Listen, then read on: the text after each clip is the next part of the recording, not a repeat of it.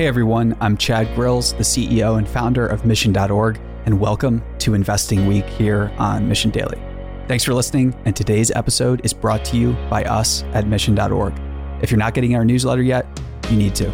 It's incredible. It's curated with love, kindness, and care by our incredible team here at the Mission. Sign up at Mission.org, and we'll see you on the inside.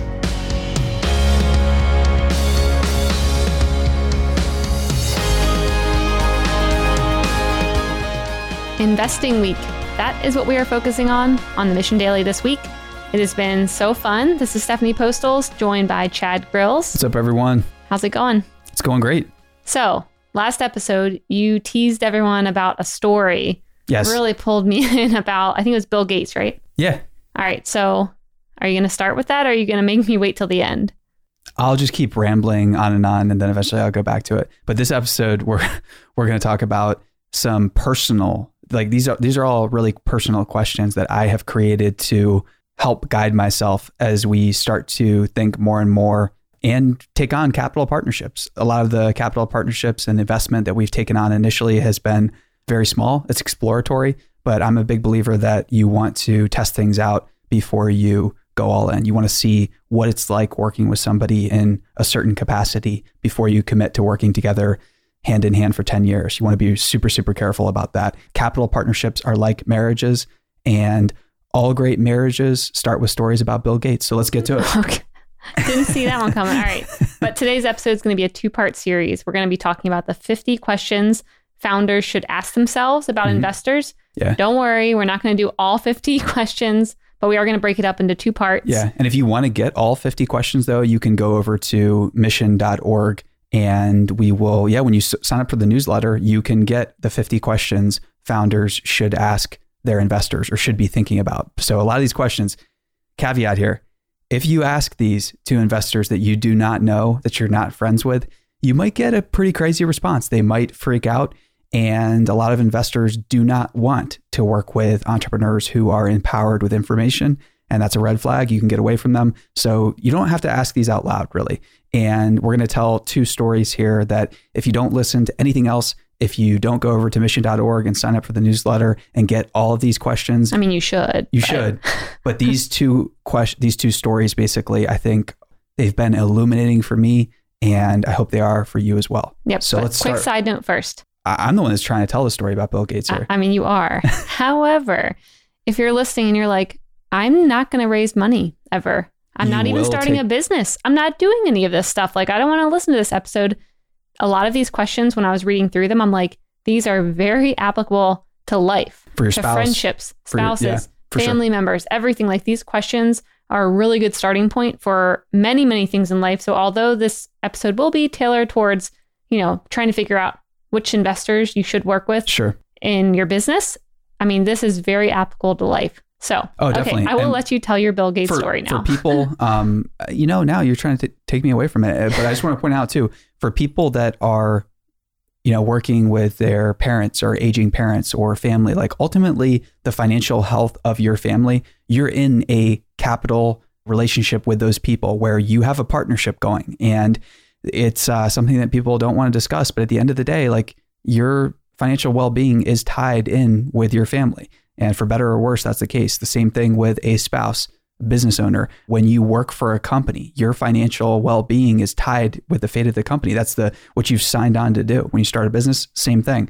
So here's a story about Bill Gates that is what you need to remember whenever you're thinking about working with investors.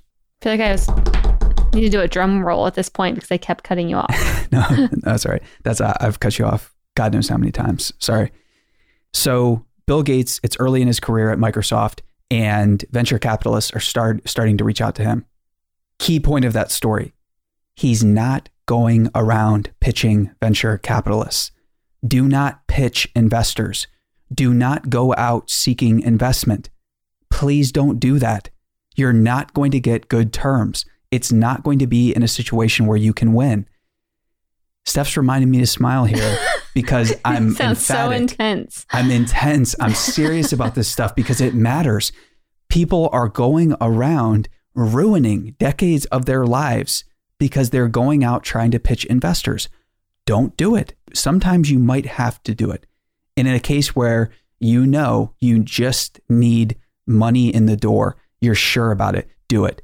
Action is better than inaction, and taking that risk where you're going to be forced to learn about it with a partner. Maybe that partnership it goes south, it goes sour. That's fine. The learning that you gain is going to be invaluable. But generally, if you're looking to build something long-term, if you're looking to partner with investors that are not going to turn into monsters and turn you into a slave working for them, you have to think about this.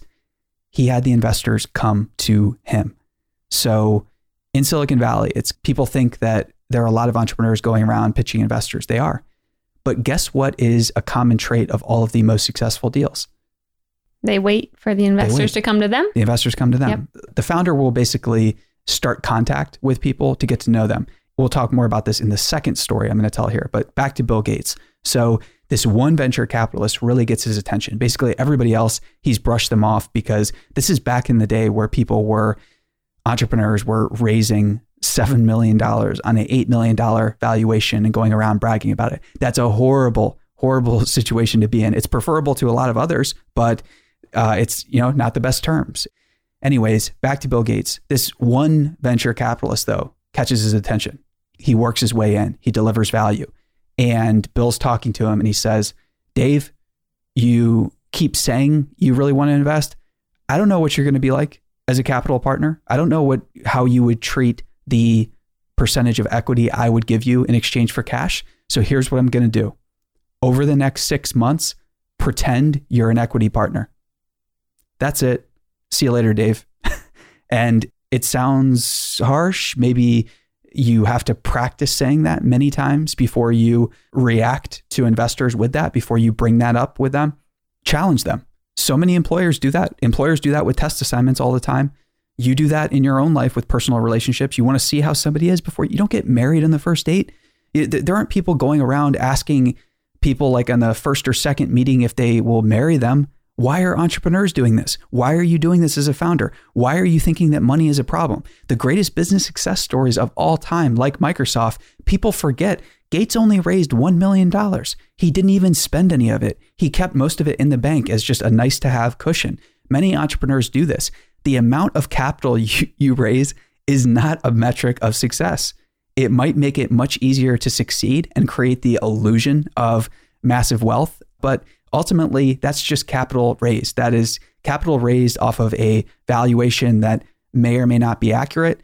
And it's oftentimes you have no idea what's going on behind the scenes. So the name of the game in entrepreneurship and investing and as a founder isn't raising a ton of money for random reasons or to say that you have or to brag about the number.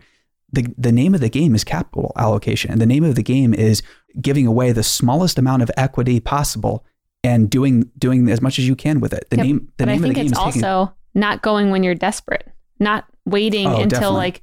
A lot of these founders who are going around the valley right now pitching investors, they're at the very end. They don't have money and they're desperate. And that is the worst time to start putting out those feelers, to build those relationships, to see how it goes. Like you should be doing that when everything's going great. And you can, just kind of be like, well, I actually don't need you. It'd be wonderful to find a really long-term partnership with someone that we can, be in a partnership for decades to come and you're betting on me.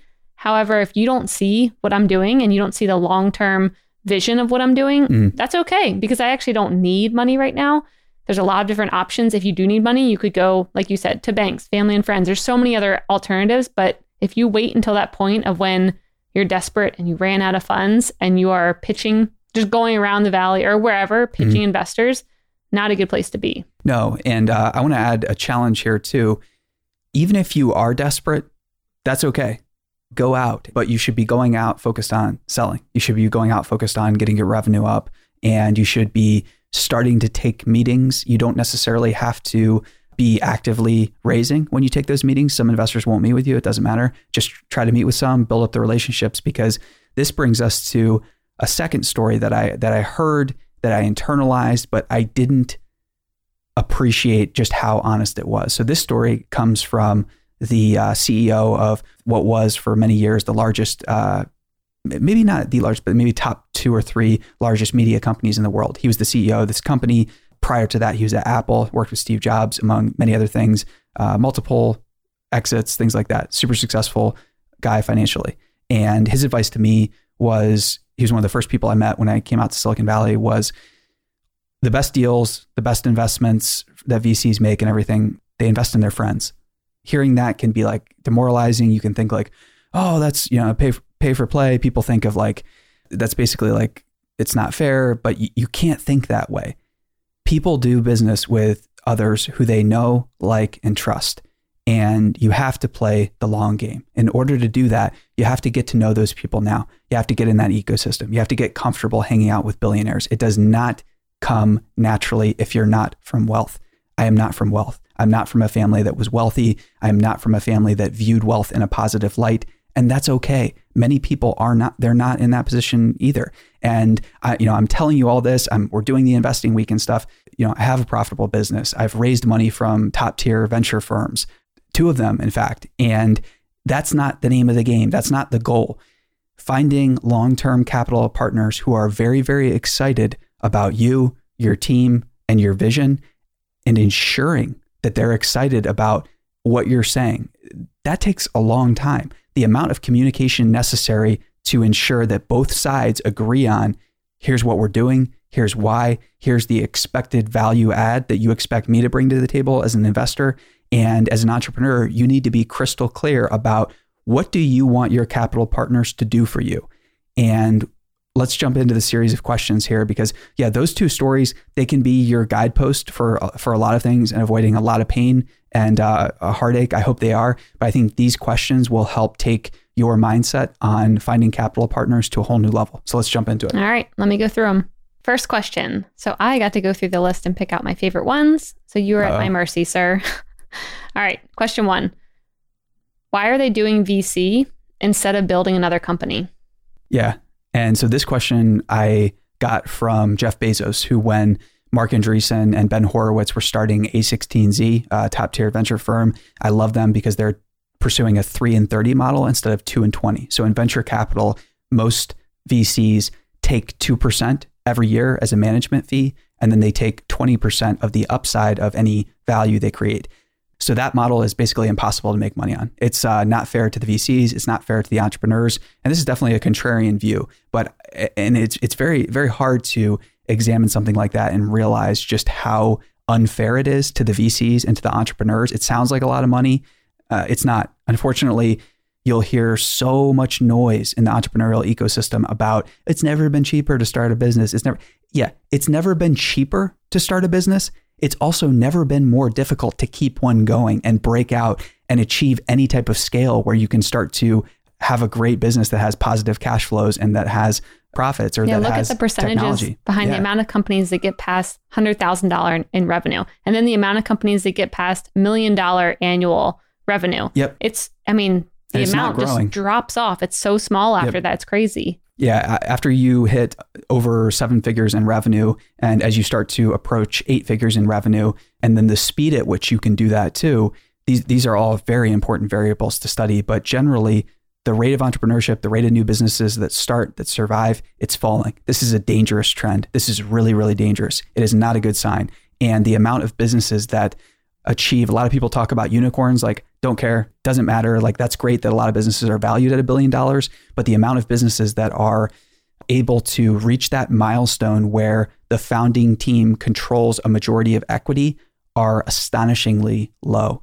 And the goal isn't to become a unicorn and only own a couple points of equity. There are a couple of founders who recently IPO'd their company and achieved the ultimate outcome. And meanwhile, the board is trying to figure out how to give them more shares because they only own like 1.5% of the company, something absurd. And you don't want to be in that position. And just because a lot of VCs in the entrepreneurial community say that, oh, we don't replace the founding CEO, we want you to be the founding CEO. Well, you don't want to be the founding CEO if you only own a couple percentage points of the company. Yeah, what incentive is there if you own like nothing? It's so... Might as well start a new company. Yeah, investors are so tricky. And like so much of finance is, there are a lot of people who think that they have achieved some massive milestone and they're working like a dog for someone else. And that's not what we want. So the 2 and 20 model is, I am just going to call it right here, it's not sustainable over the long term. And it's not going to lead to a place where we have a vibrant economy and a lot of high paying jobs. And we're not going to replace horrible, boring, monotonous work with AI and with robotics until we get past the antiquated 2 and 20 model. We need to move to 3 and 30, 4 and 40. And I would not be surprised in the future if LPs and VCs have to agree to something that's closer to a share, like a half share of the profits. And there's probably like a handful of qualified LPs who are listening to this that just run in terror, like, who that? Shut up, shut him up. But that's what's going to happen. And we should do a whole episode on this, I'm thinking. Yeah. And a lot of investors too, like, because it's so hard in America to raise money from LPs for venture capital right now, which is a very troubling sign. If you're familiar with AngelList, you've seen Naval Ravikant. But he took a large check from Chinese investors. And it's easy to look at that and say, like, why aren't you taking money from American investors? Like, he's tried. And, maybe that capital wasn't there, but that's one sign I see as really problematic, where I've heard anecdotally from many people that raising money from LPs for venture capital in the US is becoming increasingly hard.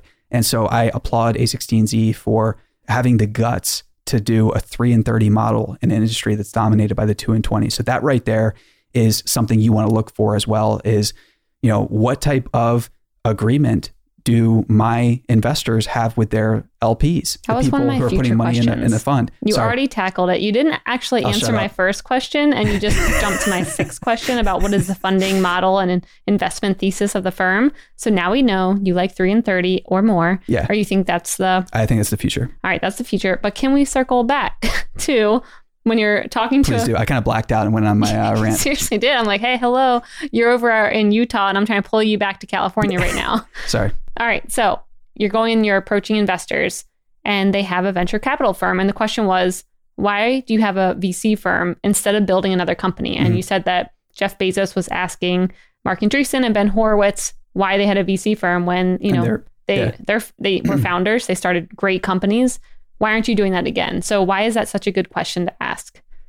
So it's such a good question because if you have great ideas, like, the best place to deploy them is typically inside your own company. And for a number of different reasons, Mark and Ben wanted to do VC, and sometimes that's fine. If you're a billionaire who's achieved multiple exits, or you have some highly specific reason why you want to get into VC, great. What was their answer? More power to you. Yeah, pain.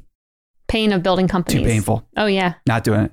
And another friend who's in VC has basically said, like, that's what you do when you don't want to work anymore. He, of course, still works and everything. He still works very hard, but the type of work and the amount of skin in the game is far, far less than being an entrepreneur. So most entrepreneurs typically have, 1 business, 2, sometimes 3. In the case of like Elon Musk, have 3 businesses. But, a VC has a portfolio of opportunities. And on top of that, they're taking a 2% management fee each year from the total amount of the fund. Although it's too small, it's still a very steady paycheck. And that paycheck is often, 10 times what the entrepreneur themselves is making for doing the company. And And it sounds like we're not set. The answer doesn't have to be one or the other. It doesn't have to be a perfect answer. It's more of, is the answer something that you agree with? So just in Mark and Ben's case, like, what is their answer? And is it something that you think is okay, or that you're... It's a good answer. Is it a good answer? If so, that's all right. All right, on to the next one, because I have a very big list, and this episode's about to be very long. All right, so next, as F. Scott Fitzgerald says, the test of a first-rate intelligence is the ability to hold 2 opposed ideas in mind at the same time and still retain the ability to function. So in this article that we wrote, we said, can the investor do that? So why is it so important for the investor to be able to hold 2 opposing ideas in their mind at the same time? Well, it's like we talked about before, the middle path, or a path that is not at one polar end of the spectrum of decisions, is usually the best one. Life is filled with grays. It's not white and black. And the more you can find someone that can treat each major decision point as a unique thing, and if you can find someone who recognizes that each moment in business is brand new, never happened before. It's never happened with anyone else. It will never happen with anyone again. And the second you start to use your mental models to make decisions, and you use the same mental models for everything, or you start to emulate who you perceive to be a successful entrepreneur, you're failing. You have to think for yourself, and you have to find capital partners who are thinking for themselves. Yep. And I love that too, because you see so many investors around here where they just jump on one trend and they're like, I am only investing in like crypto. Yeah. Or I am only doing this, which maybe is fine. However, if it's the type of person who can't see outside of anything else, maybe not the best investor to go with if they're so attached to one spectrum of an idea and they've never even thought about, well, maybe actually this industry needs 10 more years to mature. I'm not saying I believe that, but you want someone who's kind of thought through all the different scenarios, so you know that they're able to help you when it comes to you Definitely. coming to them with questions and asking them for mentorship. You need someone who can think through the whole entire, lifetime of your idea and what it could look like based on all the trends around us. Yeah. And I think too, you want someone who is aware of trends, but doesn't invest based on trends, because that's like investing on basically like fashion. You might get a couple wins. You might have some initial pops when things are riding waves in the zeitgeist. That's fine. You should learn how to do those things, but generally stay away from people who are hyper focused on trends. Yep. All right. So this one, it seems like it's kind of obvious, but I think enough people don't actually ask this question, where if someone just comes to them offering money, they're just like, yes. Yeah. Okay. So this question is, how will their expertise, knowledge, and connections help you and the company? Yeah, just a basic question there. Just think about that. List it out, write it out. And if there are specific introductions you would like them to make, list them beforehand. Before you get the term sheet, before you get the offer, have a list of asks like, hey, can you really introduce me to this person? Because it's fine. A lot of people say things in meetings, but it comes down to, are they going to do it? And when people really want a deal to close, they might say any number of different things. And after the deal closes, it's still an open-ended question. Like, are they actually going to introduce you? Are they going to do anything afterwards?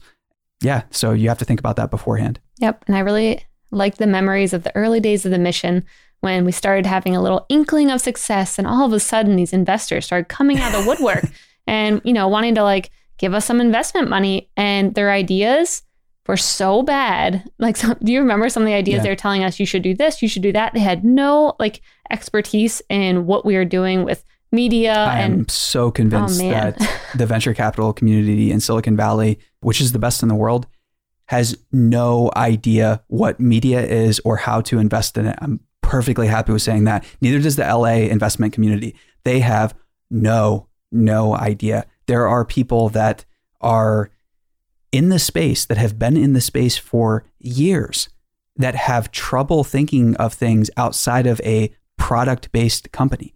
In media, you don't have a singular product. It's so rare that you have a singular product. You have a portfolio approach, and that can be very intimidating because here's a dark secret of a lot of venture capital, a lot of investing.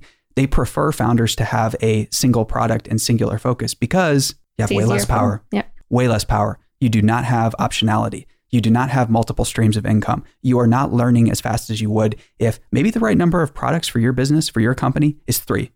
Maybe it's the right number to start with 4, to start with 5.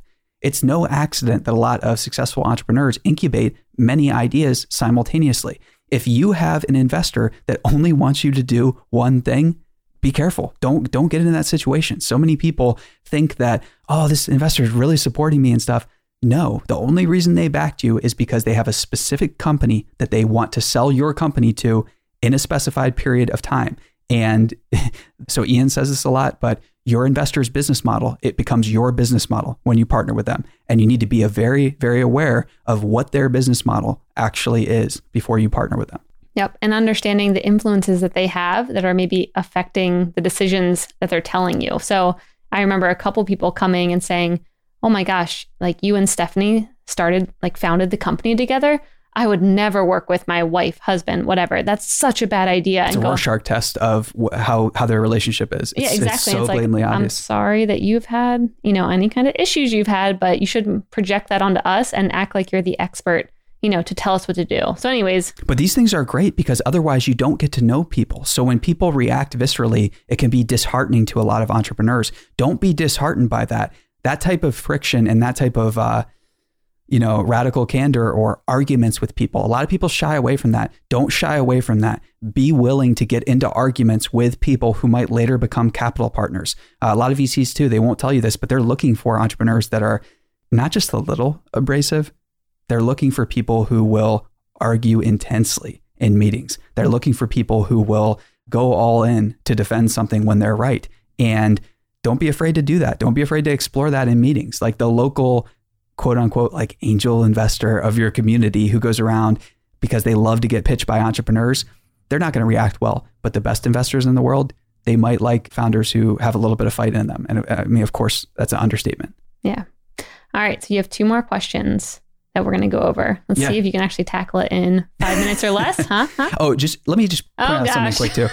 So I absolutely love the investors that we have now. I love them. They feel more like family. That's why I like it. That's who you want. And they're not huge investors. For both of these investors, it's like a microscopic check that they invested. Like compared to their portfolio and other super small angel check. But the point here is that this is not any type of like bitterness or anything like that. But I do want to help you avoid pain. Agree. All right. Next question. Who are their mentors and who do they learn from?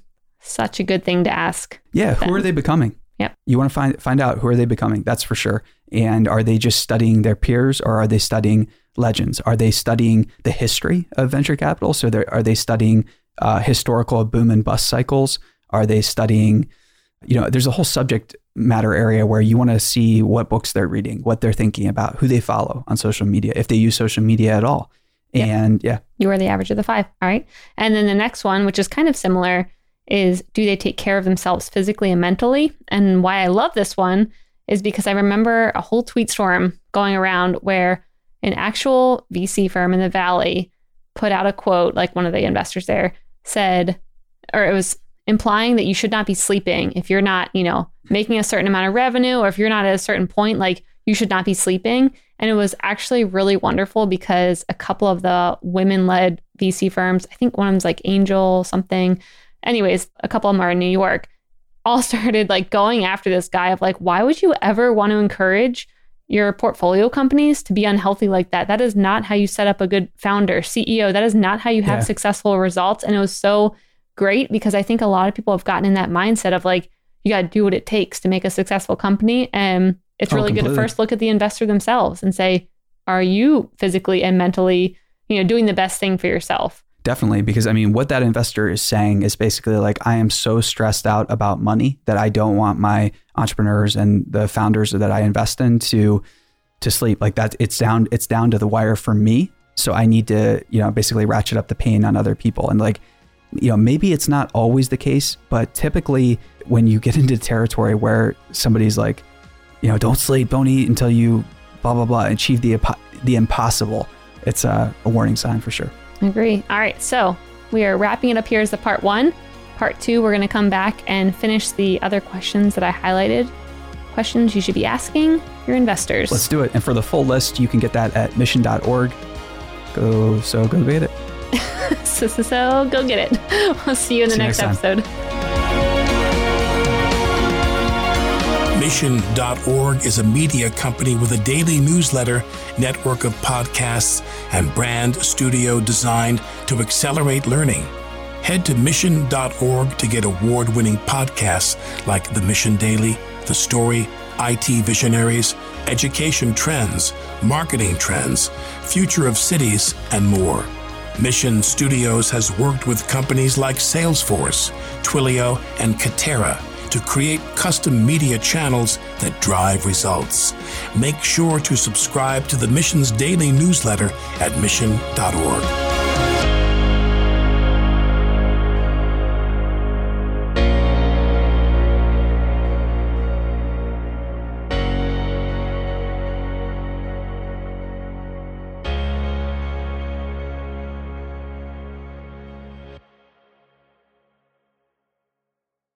Hey listeners, thanks for tuning into this episode. I hope you enjoyed it as much as I did. If you haven't already, please subscribe, rate, and review this podcast. It helps spread the word, and I would greatly appreciate it.